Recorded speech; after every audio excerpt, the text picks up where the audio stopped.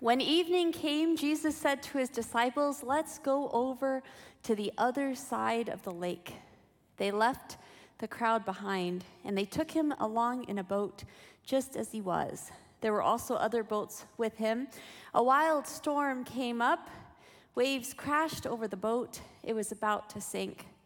Jesus was in the back, sleeping on a cushion. The disciples woke him up and they said, "Teacher, don't you care if we drown?" He got up and ordered the wind to stop. He said to the waves, "Quiet, be still." Then the wind died down and it was completely calm. He said to his disciples, "Why are you so afraid? Don't you have any faith at all yet?"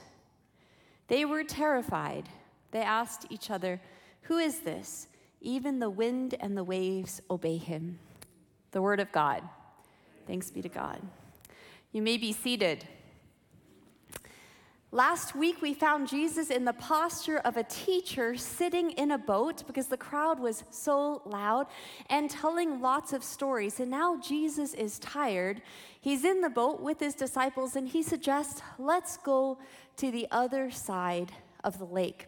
We're in a series right now in the book of Mark, looking at the questions Jesus asks us in the Gospel of Mark. And Jesus gives them this invitation. We find out where Jesus is headed in the next chapter, in Mark chapter 5, verse 1. When they arrive on the other side of the lake, it says they went across the Sea of Galilee to the area of the Gerasenes.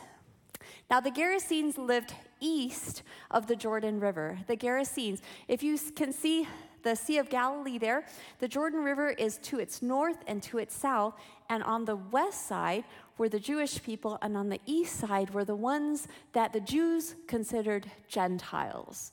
The Gerasenes being one of the communities of Gentiles on the other side of the River Jordan, on the other side of the Sea of Galilee.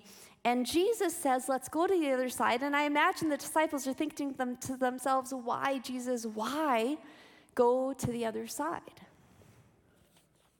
Awkward things can happen when you go to the other side.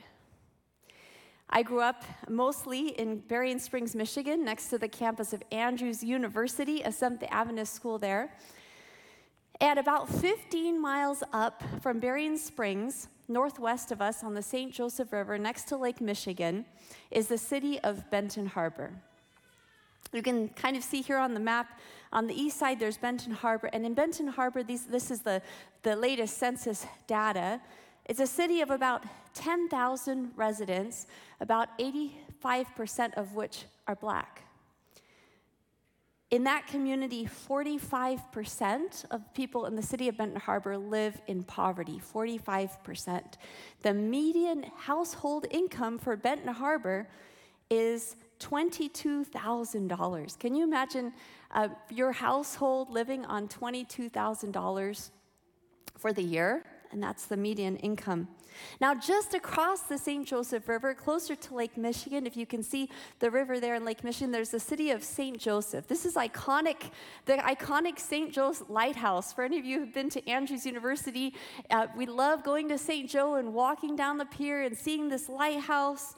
So St. Joseph is a city of 8,000 people, 84% white, only 7% live in poverty, and the median household income is $62,000 a year. 3 times that of the majority of people who live in Benton Harbor. Alex Kotlatzwitz wrote a book in 1999, and he called it, quote, "The Other Side of the River, a story of 2 towns, a death, and America's dilemma." The Other Side of the River. I'm planning to finally listen to this book on Audible over this next month, because even though I grew up there and I probably have a copy of the book somewhere, I have not yet read it, and I plan to do it this next month. So when I was in high school, Andrews University students started venturing to Benton Harbor, and they first just started out by going to the community there, going to neighbors, and asking if anyone would pray with them and how they could be helpful.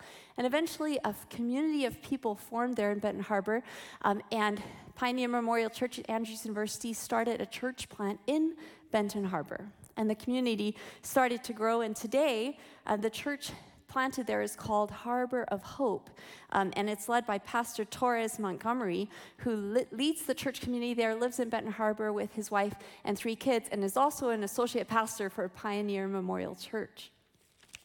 So on occasion, Andrews University students and whoever else would want to come would pack up into a bus, and we would head to Benton Harbor for outreach. And what this meant for us, it could be children's ministry. There were children's programs that we would have. It could be other things. And one of the things we would do is pass out flyers. So a whole busload of students would go to Benton Harbor. We'd go to the different neighborhoods and go passing out flyers for various events. And this particular Sabbath, it was for an evangelistic series. We were all dressed in our church clothes, most of us still in our church clothes. And so the big bus took us to Benton Harbor and dropped us off in various residential areas. And so I was dropped off with another girl and 2 guys, and the 4 of us were supposed to walk down the street, hand out the flyers to the evangelistic series, and then finally the bus driver said, "Look at that corner right there. I want you to stand on that corner and wait until I come back and pick you up." So we're like, okay. So we walked down the street, a lot of badly repaired homes, empty homes, a lot of boarded up houses. We're going down the street, passing out flyers, and finally we come to the corner where we're supposed to stand. So 2 of us stand on the one side of the corner, 2 of us on the other, and we're there. We have our flyers, and sometimes cars would go by, and I noticed there was this one car, 2 guys in the car. They were sitting really down low, like, I don't know if I can, and they were sitting like this. They were just barely looking. The guy was barely looking over the steering wheel. The guy's sitting next to him, and they're kind of looking at us like, okay, what are you guys doing? They slow down. The window is halfway open. I go up to the window and I say, "Hey, you should really come to this thing that we're doing. There's going to be food. There's going to be music." And I slip a flyer into their door. They look at me. They do not say a word. They keep going. They come around a couple more times, and we're standing there, and we're looking around, and we're noticing a few stares from people, a few angry looks, and I'm thinking to myself, they just don't like church people. And then one local finally came by. She took our flyer, and she read it, and she looked at us, and she said, "Are you church people?" And we're like, "Yeah." And she said, "You better get off this corner because they think you're hookers." Thankfully, it was the first and last time that I have been mistaken for a prostitute. We quickly moved off the corner, and I'm not sure when the next time I went to Benton Harbor was, but perhaps that's why we're scared to go to the other side of the lake. We're afraid of going to the other side of the lake, whatever that may look like for you in your setting, in your community. We're afraid to go to the other side because we're afraid of being misunderstood, misjudged, mislabeled. We're afraid of causing more harm than good. We're afraid of looking bad, or we're afraid of getting it all wrong, so we stay on our side of the lake. The Sea of Galilee today, you could see it's developed today. It's a freshwater lake. It's about 12 miles long and 7 miles wide. It's low. It's in a basin. It's 700 feet below sea level, but you see the hills around. The top of those hills are about 2,000 feet above sea level. And so because of the cold air coming from the hills down to the warm air over the lake, it's prone to windstorms. Sudden, violent windstorms can rise up. So the disciples and Jesus, the disciples who may have not have thought it was a good idea to go to the other side in the first place, they get into the boat, then they soon find themselves in a wild storm. Waves are crashing over their boat and threatening to sink it, and Jesus is sleeping on a pillow. I had a fun time this week looking up some artwork. This story has been so used in creative settings for art, and this is one of them from a French artist, and Jesus is sleeping there in the boat. The disciples notice that Jesus is sleeping, and they are in distress. And when I think about people in distress on boats, I cannot help but think right now of the stories I have heard of people distressed on boats in a different sea. In 2021, this last year alone, over 1,400 refugees drowned while crossing the Mediterranean Sea. Many of us have seen images and heard stories. This is the story of Baptiste and Sophie. Baptiste and Sophie originally come from the Cameroon. They left their country because of war and all sorts of difficult situations. They made it to Libya, but there in Libya, in North Africa, they found very difficult conditions. Sophie was pregnant, and her husband Baptiste said, quote, "Access to healthcare doesn't exist in Libya for Black people. We were treated like rubbish. A dog had more value than us." Sophie said, quote, "The day of the birth," she's pregnant, they're in Libya, they don't believe they have access to the healthcare system. "The day of the birth, a neighbor came to help me." Can you imagine? A neighbor came to help me, but she was more nervous than me. Her arms were shaking all the time, and the birth was very hard. They had a baby, and they named him Bienvenue. Bienvenue, welcome, in French. He was born August 6th, and the family took the risk of crossing the central Mediterranean to Italy when he was only 7 weeks old. They were rescued from their boat September 20 by Doctors Without Borders. Many refugees don't come through central Mediterranean, but come through the eastern Mediterranean from the Middle East. I also learned the story of Doa Al-Zamel, who was 19, when she and her fiance paid $5,000 to smugglers in Egypt to get them across to Europe. They got on an old fishing boat with hundreds of other people. After 4 days at sea, their boat sank. Bassam, her fiance, found a water ring and they treaded together. And while they were treading water, days passed. A Palestinian man asked Doa to save his 9-month-old granddaughter. So the 19-year-old girl's treading water, her fiance is there. She got the 9-month-old in her arms, and soon after, Doa lost her fiance to the sea. Another woman came to her and asked her to take her 18-month-old daughter. And so here she's with a life ring with a 9-month-old and 18-month-old treading water, and on the 4th day, a merchant ship finally finds her with these two kids. You can read her story in the book, A Hope More Powerful Than the Sea, A Hope More Powerful Than the Sea by Melissa Fleming. Sea-Watch is a German nonprofit that rescues people from the Mediterranean. This last Christmas, just this Christmas Eve, they rescued 93 people from a wooden boat that were in distress on the sea. About that Christmas, the leader of the mission wrote, quote, "While European politics festively speaks of charity, it leaves thousands to drown in front of its door." Jesus was in the back, sleeping on a cushion. The disciples woke him up and they said, "Teacher, don't you care if we drown? Teacher, don't you care if we drown?" This next picture is Christ in the Storm by Rembrandt.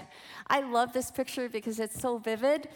You see the guy with the red shirt on the far end, he's seasick. Not sure if you could see him all the way down at the end, but all of them are doing different things and they've just woken up Jesus. This painting is lost, by the way. It was stolen in 1990 from a Boston museum where someone just walked in dressed, 2 guys walked in dressed like the Boston police and said they needed to check something out, and they stole 13 or 14 paintings that are still missing today. This is one of them. The Christ in the Storm.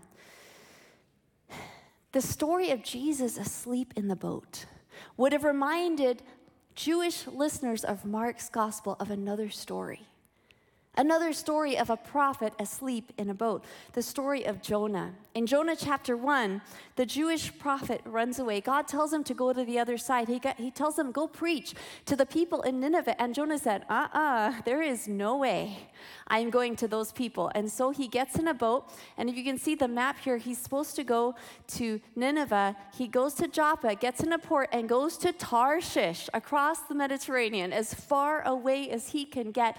And it's when he's in that Mediterranean that a wild storm, the same words, a wild storm comes up. And all the sailors afraid, but Jonah is sleeping below the deck. And the same moment that happened with Jesus happens here in Jonah 1, verse 6. The captain went down to him and said, "How can you sleep? Get up and call out to your God for help. Maybe he'll pay attention to what's happening to us, and then we won't die." In other words, prophet, man of God, don't you care that we're drowning? Jonah 1 verse 10 says they found that he was running away from the Lord. So that's because he told them, finally, he told them. Then they became terrified, so they asked him, "How could you do a thing like that?"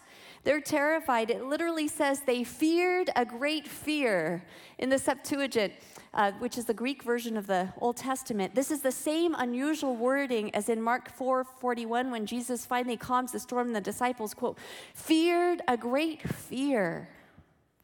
Jonah finally recommends that they throw him overboard. And when they do, the sea becomes calm and they worship Yahweh. Following Jesus, friends, does not mean that you will avoid storms. Following Jesus does not mean that you will avoid storms. But guess what? Running the opposite direction does not protect you from storms either. Storms are the reality of life. Storms are the reality, but God can overcome the storm. Whether we're in the boat with Jesus or we say, "Look, I'm going the wrong direction, throw me overboard." God can use the storm to show us that God cares for us. The disciples asked Jesus, "Don't you care if we drown?" But Jesus' sleep is not one of carelessness like Jonah's. Psalms 4 verse 8 says, "In peace I will lie down and sleep. Lord, you alone keep me safe." I need to learn how to sleep like Jesus.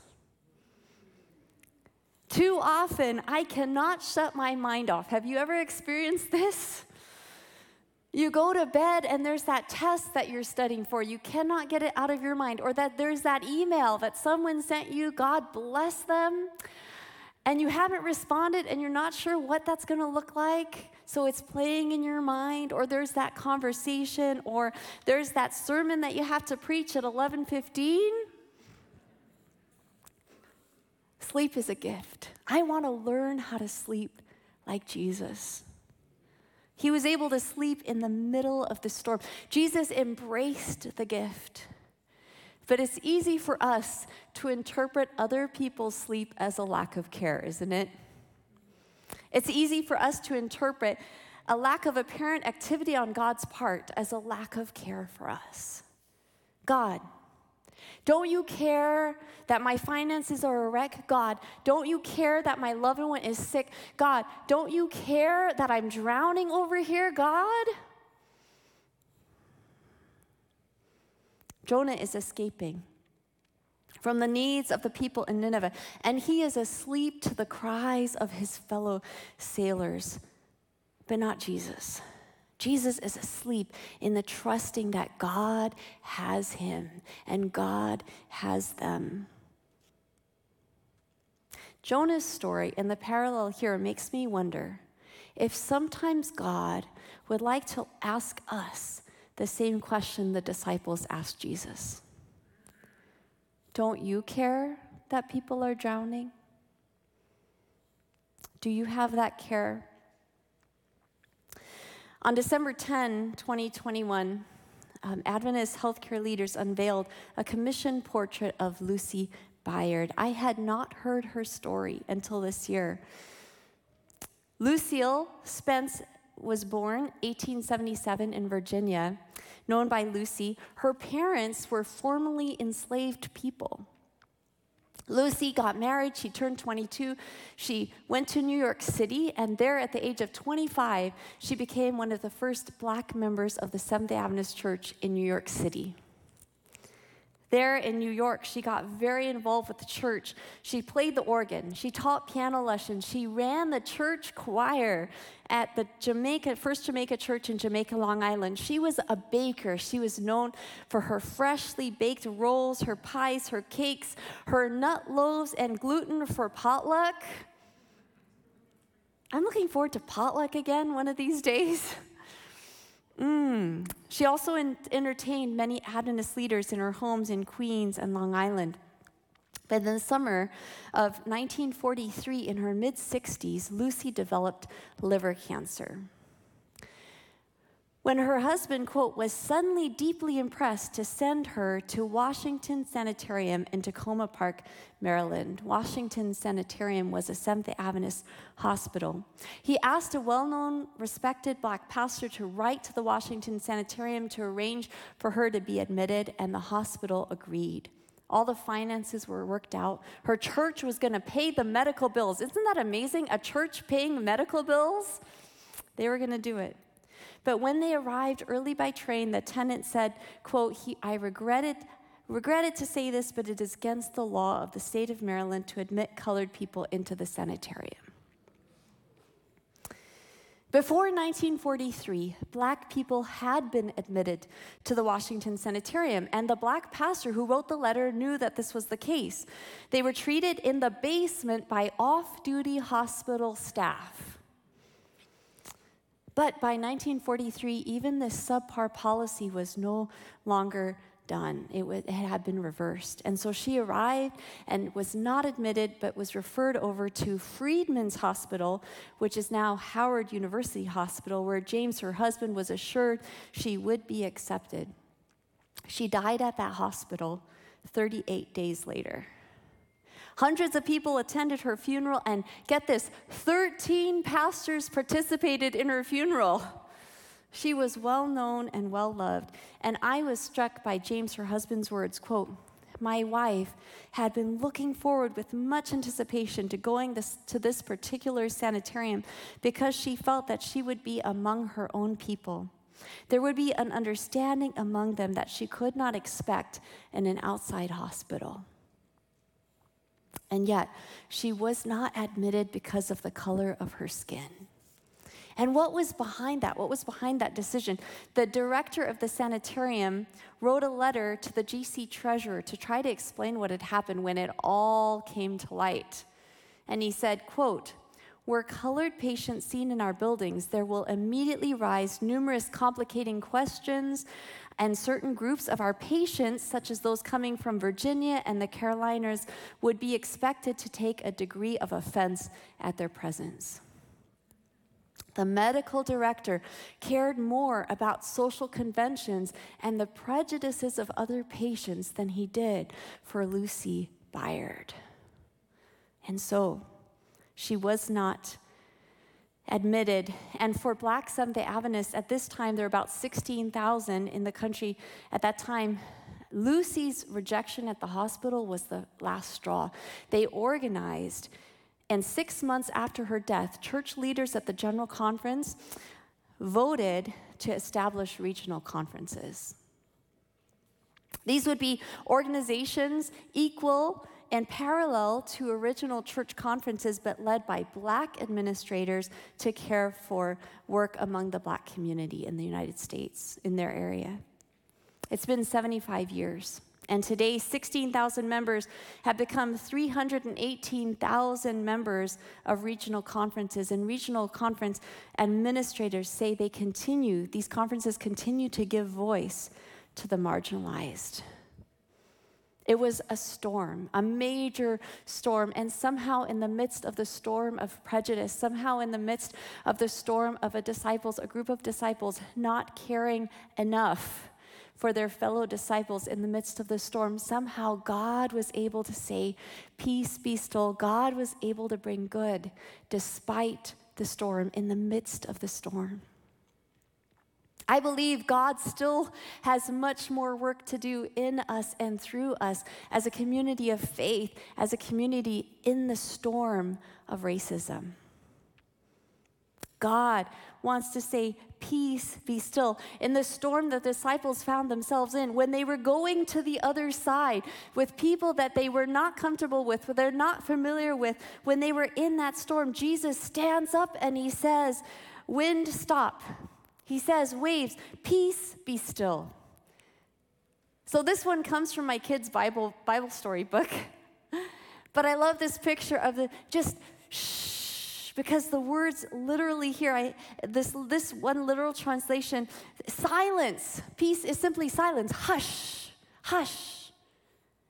And then the literal translation of what we usually call as be still, the literal translation is be muzzled.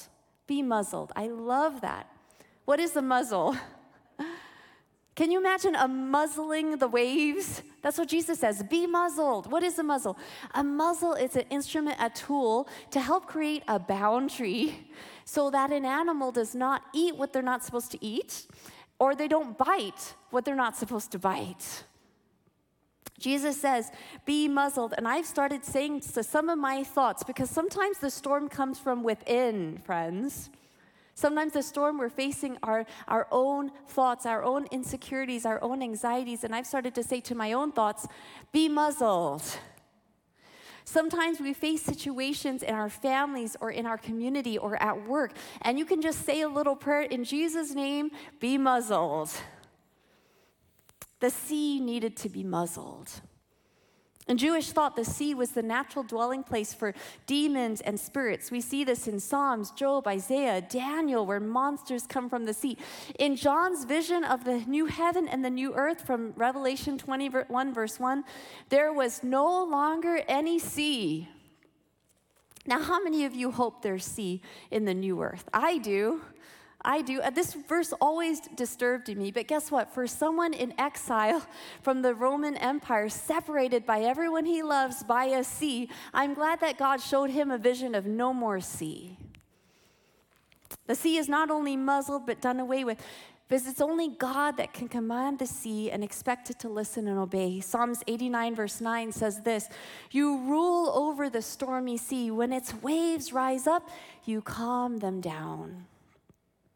Psalms 107, 28 through 30. I imagine these words were in the minds of Jewish listeners to the Gospel of Mark. It says, then they cried out to the Lord because of their problems, and he brought them out of their troubles. He made the storm as quiet as a whisper. The waves of the ocean calmed down. The people were glad when the ocean became calm. Then he guided them to the harbor they were looking for. Only God can say, peace, be still. Only God can muzzle the sea. Second Maccabees is a book written in Greek around 150 or 120 years before Jesus was born. And in that book, the author is writing about the Syrian king Antiochus Epiphanes, who captured Jerusalem in 167 BC. And it says this, quote, his arrogant pride made him think he had superhuman strength to make ocean waves obey him and to weigh high mountains on a pair of scales. But suddenly he fell flat on the ground and had to be carried off on a stretcher, a clear sign to everyone of God's power. Antiochus Epiphanes thought he could command the waves, yet the waves obeyed Jesus. The waves obey Jesus. Mark 4 and verse 40, Jesus said to his disciples, why are you so afraid? Don't you have any faith at all yet? I'm glad that Jesus asked the disciples these questions. I don't see them as accusatory. These questions of Jesus give me peace when I'm afraid. Why? Because Jesus doesn't kick the disciples out of the boat. He doesn't say, okay, guys, back to shore. I'm getting a new crew because you all... He doesn't kick them out. He wants them to think. He wants to think about their emotion. Why are you afraid? What is it that's making you afraid? The word afraid here literally means full of dread. Why are you so full of dread? Why are you anticipating the worst? I see two things here in this story. Number one, they thought they would die. That's a good reason to be afraid, I would say. That scares most of us. But number two, it's a little bit more subtle, but it goes back to the question they asked Jesus. Why were they so afraid? Because they weren't 100% sure that Jesus cared about them. They weren't sure that they were loved. They didn't have that assurance that they had God's love 100%, God's care 100%. Fear can protect us, but it can also prevent us from following Jesus, from knowing that we're safe, that we're loved. Knowing that we're safe, that we're loved gives us freedom to go with Jesus wherever he calls us, to whatever other side he invites us to go with him to. Don't you have any faith at all yet, Jesus says? I would translate this, don't you trust me yet? Don't you trust me yet? Mark 4, verse 41 says, they were terrified. They asked each other, who is this? Even the wind and the waves obey him. Who is this? And we're left with this lingering question that Mark's building up to, where in chapter 8, Jesus is going to ask them, who do you say that I am? But this time the question is not answered. The disciples ask it and it lingers in the air. Who is this? Who is this Jesus? Do I trust him yet? Who is this Jesus? Why am I so afraid? Do I trust him yet? Do I trust him enough to go with him to the other side? Do I trust him enough to venture into unfamiliar foreign territory? Do I trust him to get me through this storm? Do I trust him yet? I don't know what going over to the other side means for you. It might mean going over to the other side of a difficult, tense relationship. It could be going over to the other side in your marriage with a family member. It could mean going with Jesus to the other side in a difficult situation at work. It could mean trusting Jesus in the midst of a very challenging storm that you're going through right now. It may mean having a conversation with someone you fundamentally disagree with.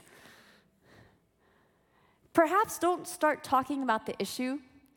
Just ask them how they are. What's worrying them this week? What do they care about? What are they passionate about? Don't expect smooth sailing. It may be rocky, it may be awkward, but you're safe when you're going with Jesus at Jesus' invitation.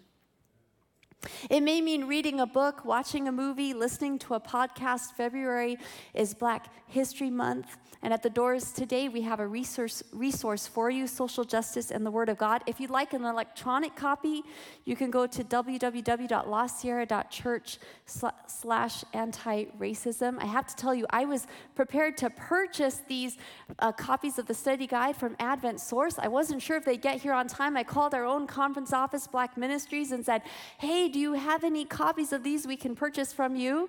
And Black Ministries said, we will give them to La Sierra University Church. So thank you, Black Ministries, for helping provide these resources for us. I don't know what crossing to the other side means for you, but I invite you to pray and ask God, where are you inviting me to follow you? Where are you inviting me to go to the other side?